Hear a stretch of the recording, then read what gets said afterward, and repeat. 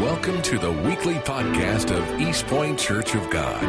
Pastor Larry Sterling. We invite you to join us in a service soon. We're located at 379 Avenue A, East Point, Florida. Our service times are 11 a.m. and 6 p.m. on Sundays and 7 p.m. on Wednesdays. We pray that this week's message inspires you to shine the light of Christ to those around you. To us, and there's a lot of thankfulness that we're just coming out of Thanksgiving season, and we're focusing in on what God is going to be doing for us. And so as I looked at all these things and praying about today, the Holy Spirit spoke to my heart, and as the greatest gift that we could ever receive is salvation. Salvation. But I fear, and my greatest fear is that we don't fully understand what it means to be saved. That we don't understand the enormity of salvation, and that we don't understand the privilege of salvation. Because in many occasions, in many cases, we sometimes can be neglectful as a church to allow you to understand that it's more than just getting out of hell and going to heaven. There is more to salvation than you just not worrying about being forever in hell, which is, you know what, if that's all it was, that's a great thing. That's a wonderful thing. But it goes deeper than that. It's fuller than that. Salvation is a literal change of where your destiny lies, but also where you are right now. It changes your reflection. It changes your character. It changes who you are. The better definition of salvation is born again. You're a new creation in Christ Jesus. You have been changed from darkness into light. You're now changing your direction. You're changing your heart. You're changing everything about yourself as the Holy Spirit begins to alter your destiny and begins to alter your life. You need to be a new creation in Christ. Now, as I was praying about where to go and how to explain to you what salvation and the enormity of salvation and the depth of salvation, that the Holy Spirit brought me back to Romans chapter 8. The understanding the greatest gift that God has given to us, we have to go to one of the greatest chapters that God has given to us. And so let's look at this beginning at the very first part of this in Romans chapter 8, verse 1. The Bible says, "There is therefore now no condemnation to those who are in Christ Jesus, who do not walk according to the flesh, but according to the Spirit." Now, here's the greatest news you're going to hear all day. You are not condemned for your sins. Jesus came to save you from your sins. You are no longer attributed, your sins are no longer attributed to your account. So at salvation, what the Bible tells us here in this passage is that if you walk in His life-giving Spirit, if you walk in His life-giving power and don't walk according to your flesh, there is no condemnation for you. Now, this understanding the principle of this. What is your flesh? Your flesh is, some people will define it as sinful nature, but your flesh is your five senses. It's how you perceive the world. It's how you think. It's how you touch. You go around the world and you think about, you look at this wall here and you say, okay, that wall is white. I perceive by sight that wall is white. What God is telling us in this passage is that those who walk in the Spirit are not making their decisions based upon what they can see, what they can taste, and what they can feel, and what they can hear. They're not making their decisions based on those things. They're making their decisions based on the Spirit of God connecting in their lives, and they're walking according to the Spirit. And sometimes you'll make decisions that don't make sense to everybody around you, but you know that the Spirit of God is speaking to your life. Salvation allows you to understand that for the first time in your life, the sin that was going to kill, steal, and destroy your life, your destiny, your home, your family, those things are going to be gone because you're starting to listen to the Spirit of God. So understand, salvation goes deep within. It's a connection to God. The Bible says in verse 2, for the law of the Spirit of life in Christ Jesus has made me free from the law of sin and death. For what the law could not do, in that it was weak through the flesh, God did by sending his own Son in the likeness of sinful flesh. On account of sin, he condemned sin in the flesh. Simply being like this: Jesus Christ came and looked like you and talked like you and spoke like you as a human being. He became one of us in order for you and I to be saved. He was in the likeness of sinful flesh. This does not mean that he was sinful. It's just that he looked like a human being. He condemned sin in the flesh by living that perfect life that each one of us could not do. The Bible tells us in verse 4 that the righteous requirement of the law might be fulfilled in us who do not walk according to the flesh, but according to the Spirit. So what you are doing is that the law of God is still in effect right now. And what you are doing by walking in the Spirit, you are trusting in the perfect life of Jesus Christ that has fulfilled the law, that has fulfilled everything. You're trusting in him in order to be all that God has called you to be. Verse 5, for those who live according to the flesh set their minds on the things of the flesh, but those who live according to the Spirit, the things of the Spirit. Jesus said it like this. Jesus said, seek ye first the kingdom of God and its righteousness, and all these other things shall be added unto you. When you set your mind to where you're going to eat and what you're going to wear and where you're going to work, and you set your mind to all these other things that the flesh desires and understands, then what you are doing is you are walking according to the flesh and not according to the salvation. Because when you seek the kingdom of God, he gives you all these other things. Not only does he want to give you salvation and you're listening to him, but he wants to bless you. He wants to clothe you. He wants to feed you. He wants to give you good gifts. He wants to be your all in all. He wants to be your deliverer, your conqueror. He wants to be everything you need him to be, but you've got to seek him first. Him first. So to be carnally minded is death, meaning that if I put my mind upon the things of the world and where I'm going to work and all that, if I put my work first before Jesus, if I put my environment first before Jesus, the ultimate ending therein is death. And we're not living according to being saved. So then verse 8 says, those who are in the flesh cannot please God. But you are not in the flesh, but in the Spirit, if indeed the Spirit of God dwells in you. Now, if anyone does not have the Spirit of Christ, he is not his. And if Christ is in you, the body is dead because of sin, but the Spirit is life because of righteousness. But if the Spirit of him who raised Jesus from the dead dwells in you, he who raised Christ from the dead will also give life to your mortal bodies through his Spirit who dwells in you. You have a promise right there in Scripture. When this body of death dies, I'm going to have a new body, a new life, a new change. I'm going to be delivered right there. Not because I'm listening to the voice of something that's dying. I'm not listening to the voice of this thing that's dying. I'm not listening, even though it's shouting very, very loud. There are sometimes you push the plate away. There are sometimes you pray before you do anything. There are sometimes you change your perspective, because if I listen to the flesh, I'm listening to something that's going to die. But if I listen to the Spirit, I'm listening to something that's never going to die. In fact, that's going to give me life. Amen. So, at the first here, the first thing is Paul is telling us about salvation is don't listen to your flesh, listen to the Spirit. What is the Spirit of God telling you? What is the Holy Ghost speaking over your life? What is the Holy Ghost speaking over your family and your house? You may have to do something that might be strange to your neighbors and your friends and your loved ones. You may have to give up a job or do a thing, or maybe go back to school or something, but listening to God is what's going to bless you. It's what's going to change you. It's what's going to help you survive in this dark and dying world. Verse 12. Therefore, brethren, we are debtors not to the flesh to live according to the flesh. But if you live according to the flesh, you will die. But if by the Spirit you put to death the deeds of the body, you will live. For as many are led by the Spirit of God, these are the sons of God. Now this transitions us into a whole nother plane of being. You see, at first you're saved, you're understanding your salvation.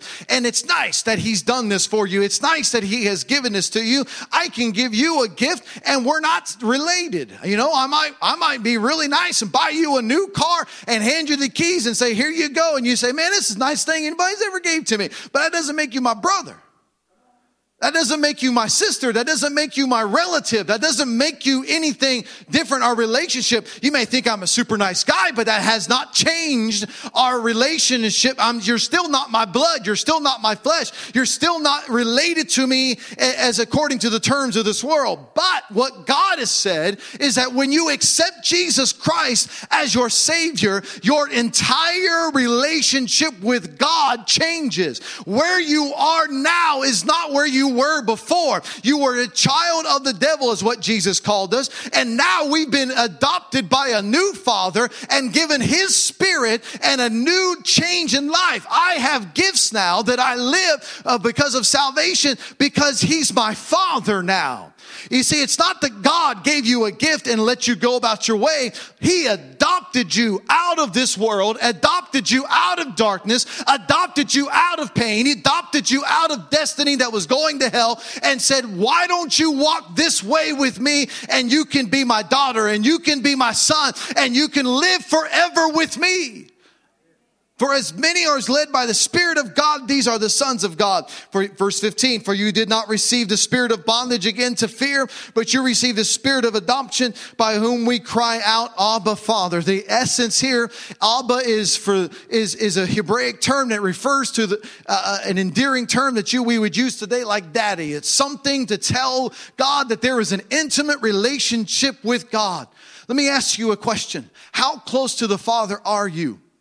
Are you close enough to call him daddy?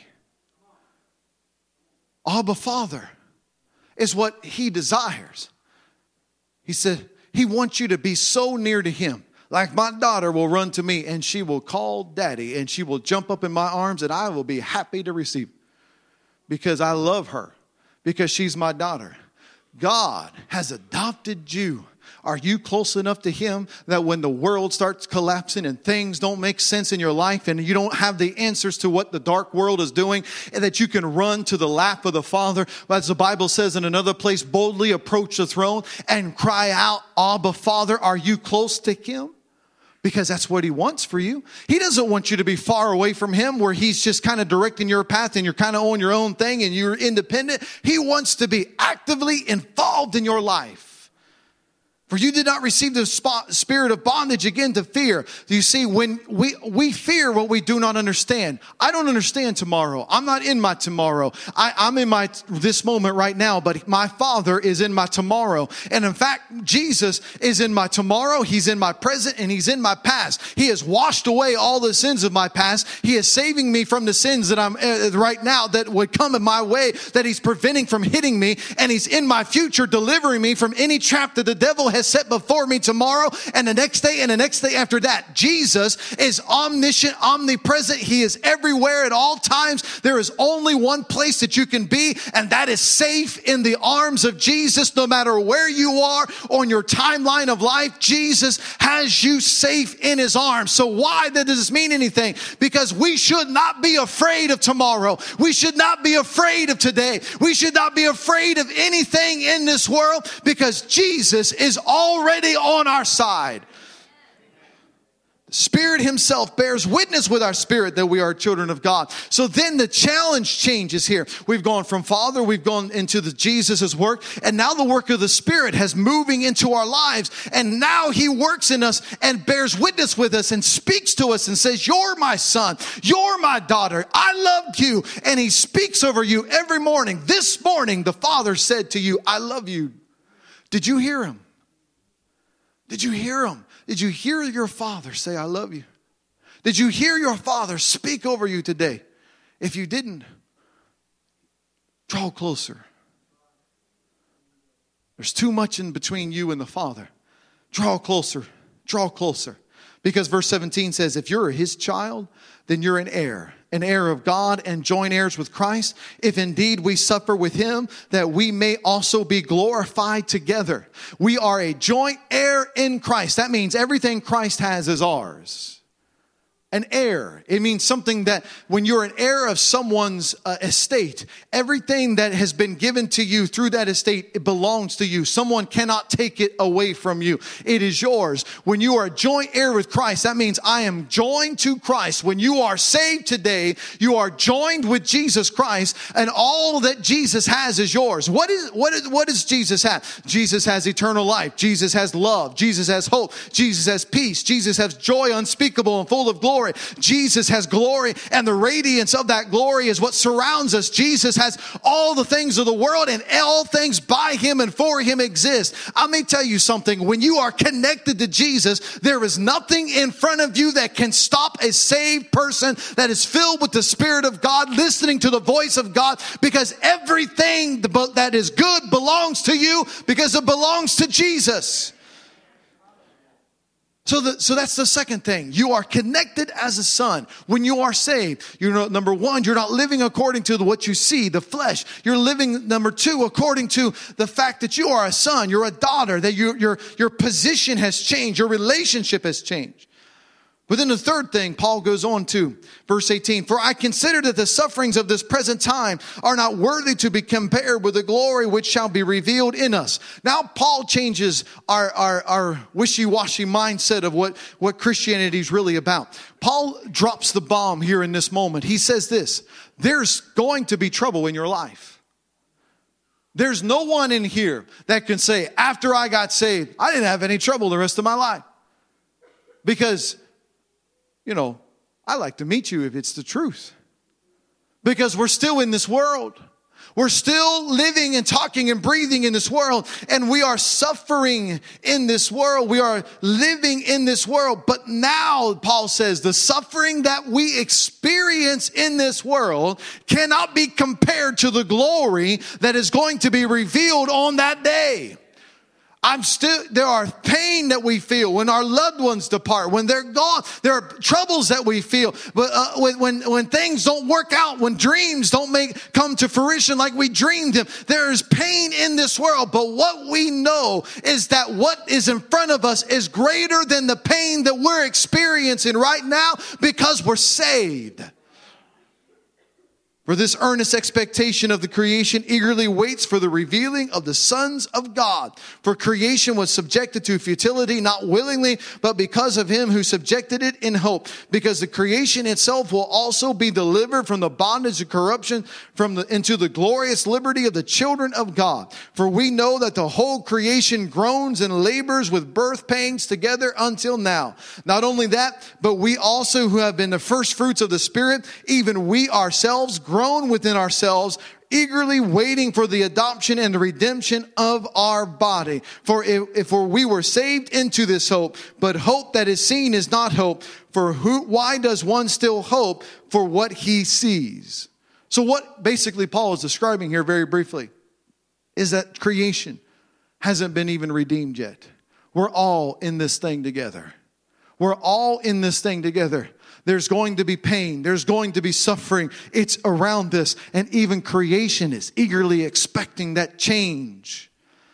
And we haven't seen it yet. That's why we call it hope. Verse 26. Likewise, the Spirit also helps in our weaknesses. For we do not know what we should pray for as we ought.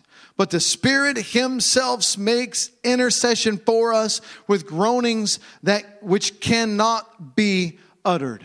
Now here's the transition moment here. This is the change. Because you're saved, the Spirit of God comes into your life and lives in your life. Now, as you grow deeper and go further into the Holy Spirit, and as you are baptized in his presence, the power of God then comes in on you.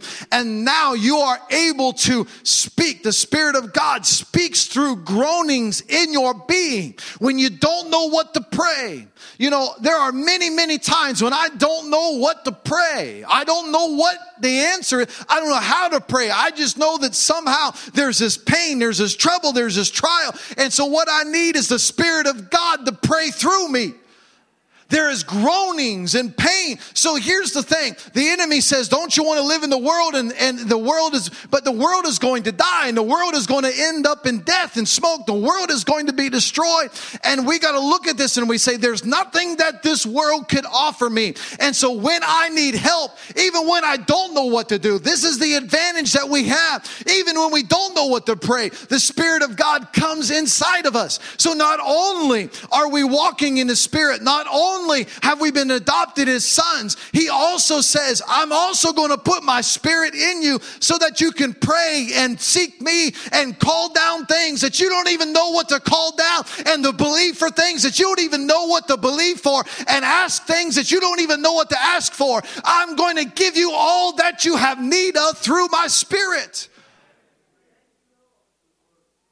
And verse 27, for now he who searches the hearts knows what is in the mind of the Spirit, because he makes intercession for the saints according to the will of God.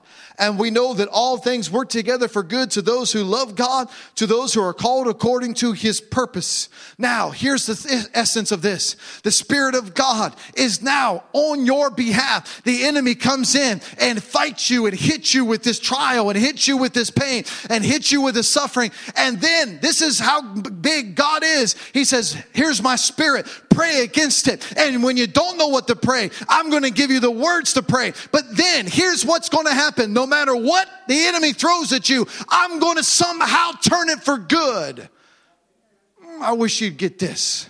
So now you're living in trouble. Now you're living in struggle. But he's changed your destiny. You're now a son of God. Now you're a daughter of God. And then it goes on beyond that. Then he says, okay, I'm going to put my Spirit in you so that you can pray when you don't know what to pray. And then the third thing is, and after all of that, I'm going to make sure that the end result is good.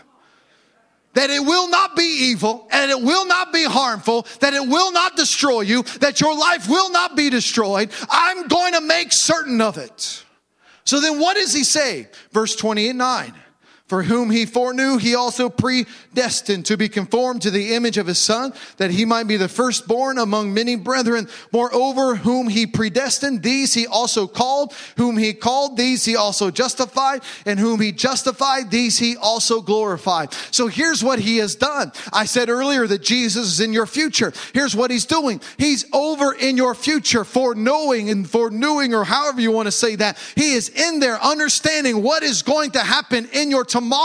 And because he knows what's going to happen into your tomorrow, he's already working everything out for your good. Even though you don't understand what it is right now, and even though you cannot fathom how it's going to be turned, he's already there because he foreknew you. He understood you. He predestined you. This means that I am a victor in Jesus Christ. You are a victor in Jesus Christ. No matter what weapon, no matter what enemy, no matter what trial, he's already in your tomorrow beating down the devil, so that when you get there, he's going to say, you've been foreknew. I knew that you would be here. I knew that you would call on me. I knew that you would be there. And I am going to exalt. I am going to lift you up. I am going to set you free. I am going to bless you because I know where you are.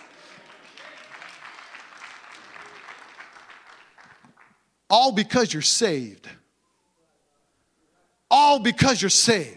Not because we got fire insurance, but because you're in this relationship with the Father who has changed your destiny into a son, who has now put his Spirit inside of your life, who now tells you no matter what you go through, I'm going to turn it for your good, who now says in your tomorrow, already beating down the enemy to destroy what the enemy's going to do, so that when you get to your tomorrow, you're going to be elevated to where God has you as a called, justified, delivered, and glorified, as verse 30 calls us. So then, Paul says, because you're saved, verse 31, what then shall we say to these things? If God is for us, who can be against us? If God is for us, if all these things are true about the saved, who in the world would ever try to come against the child of God? Because when you start fighting against me, it's not going to end well for you. Because my God is already in tomorrow. You may think that you got the upper hand today, but He's already beat you tomorrow and on the next day and the next day after that. You may think you have the upper hand on the child of God, but God has already won the battle and the victory in that. If this is true, then if God is for us, who can be against you? Can anything rising up against you stop you? Can any trial come against you can put you down? No, God is with you. Who can be against us?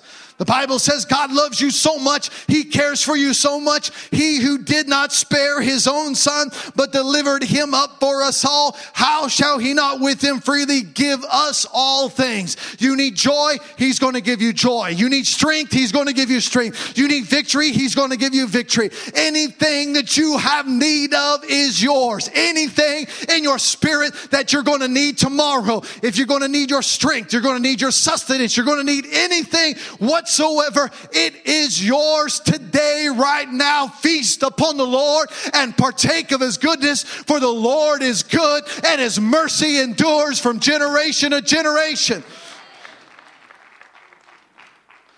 Then Paul says, then who's going to bring a charge against you? Who shall bring a charge against God's elect? It is God who justifies. The devil says, didn't you do this? Didn't you do that? Didn't you sin? Yes, but God has changed me. God has delivered me. God has set me free. And if God's the one that justified me, if God's the one that set me free, if God's the one that has delivered me from my sins, then who can bring a charge against the God? It's God that's doing it. So when the devil accuses you and reminds you of everything you do, remember that he's also accusing God, and God is going to step in and have His way with the devil over your life. And so verse 33 goes on. Who shall bring a charge against God's elect? It is God who justifies. Who is he who condemns? It is Christ who died. Furthermore, it is also risen, even at the right hand of God, who shall also make intercession for us. Now it gets even better.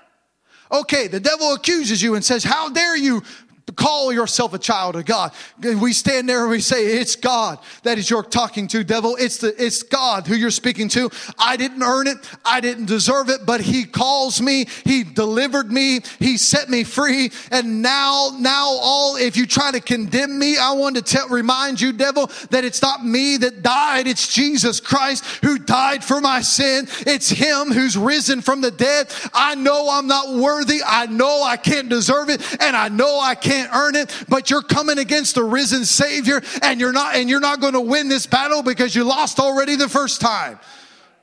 And you go on at the right hand of God. Now it's Jesus. Now Jesus is on your side and He's standing before God. And when you're in the midst of a trial, when you're in the middle of struggle, it's Jesus who is by the Father looking down at you saying, do you remember this person here? Do you remember her? Do you remember her father? He begins to intercede on your behalf. He begins to call your name out. Not only this morning did the Father tell you that He loved you, but the second thing that happened, Jesus prayed for you. He looked into your day today and He prayed over your day. Did you pray over your day? Because Jesus prayed over your day. Jesus interceded over your day on your behalf. Man, this is the best news you're going to hear all Christmas. Jesus interceded for you. You don't know what's going to happen when you leave this church. You don't know what's going to happen on the next day or the next day after that, but you know that Jesus is calling on the name of the Father on your behalf, telling the Father about you and about your need and about your situation and about where you are. And when you don't know what to pray, He sends His Spirit to connect with His words, and it's together working in this symbiotic relationship here. You are being blessed and favored of the Lord and being talked to by God, and then God is hearing your prayer. I'm telling you, it's a good thing to be saved. When now everything else falls around you, you're saved, you are saved, you are saved, you are saved. And then we find out, the Bible tells us in verse 35, now because of all this, Who shall separate us from the love of Christ? Shall tribulation, distress, or persecution, or famine, or nakedness, or peril, or the sword? As it is written, for your sake we are killed all the day long. We are counted as sheep for the slaughter. So here's what happens. He says, who can separate us, or what can separate us from the love of Christ? No one, no person, no event, nothing can separate you from the love of Christ. Now, he says, tribulation, distress, persecution. And then, as some holier than thou Christians sometimes like to say, doesn't the Bible say we've got to be this distressed and persecuted and killed and all these things? Verse 36, don't we have to do all this? Don't you have to die? Don't you have to do all these things? Isn't that what the Word of God says? And look what Paul says. Yet in all things we are more than conquerors through Him who loved us. That even though we're going to face trials and persecution and tribulation, yet we are more than conquerors. And none of those trials and none of those persecution and none of that problem in your life is going to separate you from the love of God. We are conquerors. So ultimately, not only has He saved us, not only has He given us His Spirit, not only has He changed our destiny, not only has He working all things for our good, not only is He in our future taking care of our trials, He's also interceding and praying for us. And on the other side of that, He's also declared us victors in Christ Jesus, that no matter what tribulation is there, He has already declared that you're victor. You know, at the end of football games, the referee will say, he declares that the game is over, the time is up, and whoever wins is the person with the most score on the scoreboard at that time, and you can't stop it, you can't change it. That's the cruel reality if your team lost, or the jubilation if your team won. You can't go back. It's over. I want to tell you, the devil can't go back on you. He cannot change the fact that God has already declared you a conqueror. He's already declared that you're a conqueror. He's already said it's over. The devil says, well, what about this? No, it's over. What about this thing that they did? No, it's over. No, what about this trial that they're in? No, it's over. They win. They win. They win. For I am persuaded, Brother Garrett, I am persuaded that neither death nor life, nor angels, nor principalities, nor powers, nor things present, nor things to come, nor height, nor depth, nor any other created thing shall be able to separate us from the love of God, which is in Christ Jesus, our Lord. Paul reemphasizes this. Ultimately, it ends with the process of this, that nothing is going to take you away from His love. You hear me this morning? You're in the midst of trial. You're in the midst of pain. You're in the midst of suffering. You're in the midst of where you are. I want to tell you, it's not over yet. Why? Because he has to get the victory. He has to get the victory. You see, even if your tribulation ends in this body dying, it's going to die anyway. But the devil can't take your soul. The devil can't take you, who you are, your essence. He can't take your soul. He can't take who you are in Christ. The devil cannot steal the victory that God has given to you. Nothing is going to separate you from His love. Amen. Thank you for listening to the weekly podcast of East Point Church of God and Pastor Larry Sterling. The Lord bless you and keep you. The Lord make His face shine upon you and be gracious to you. The Lord lift up His countenance upon you and give you peace.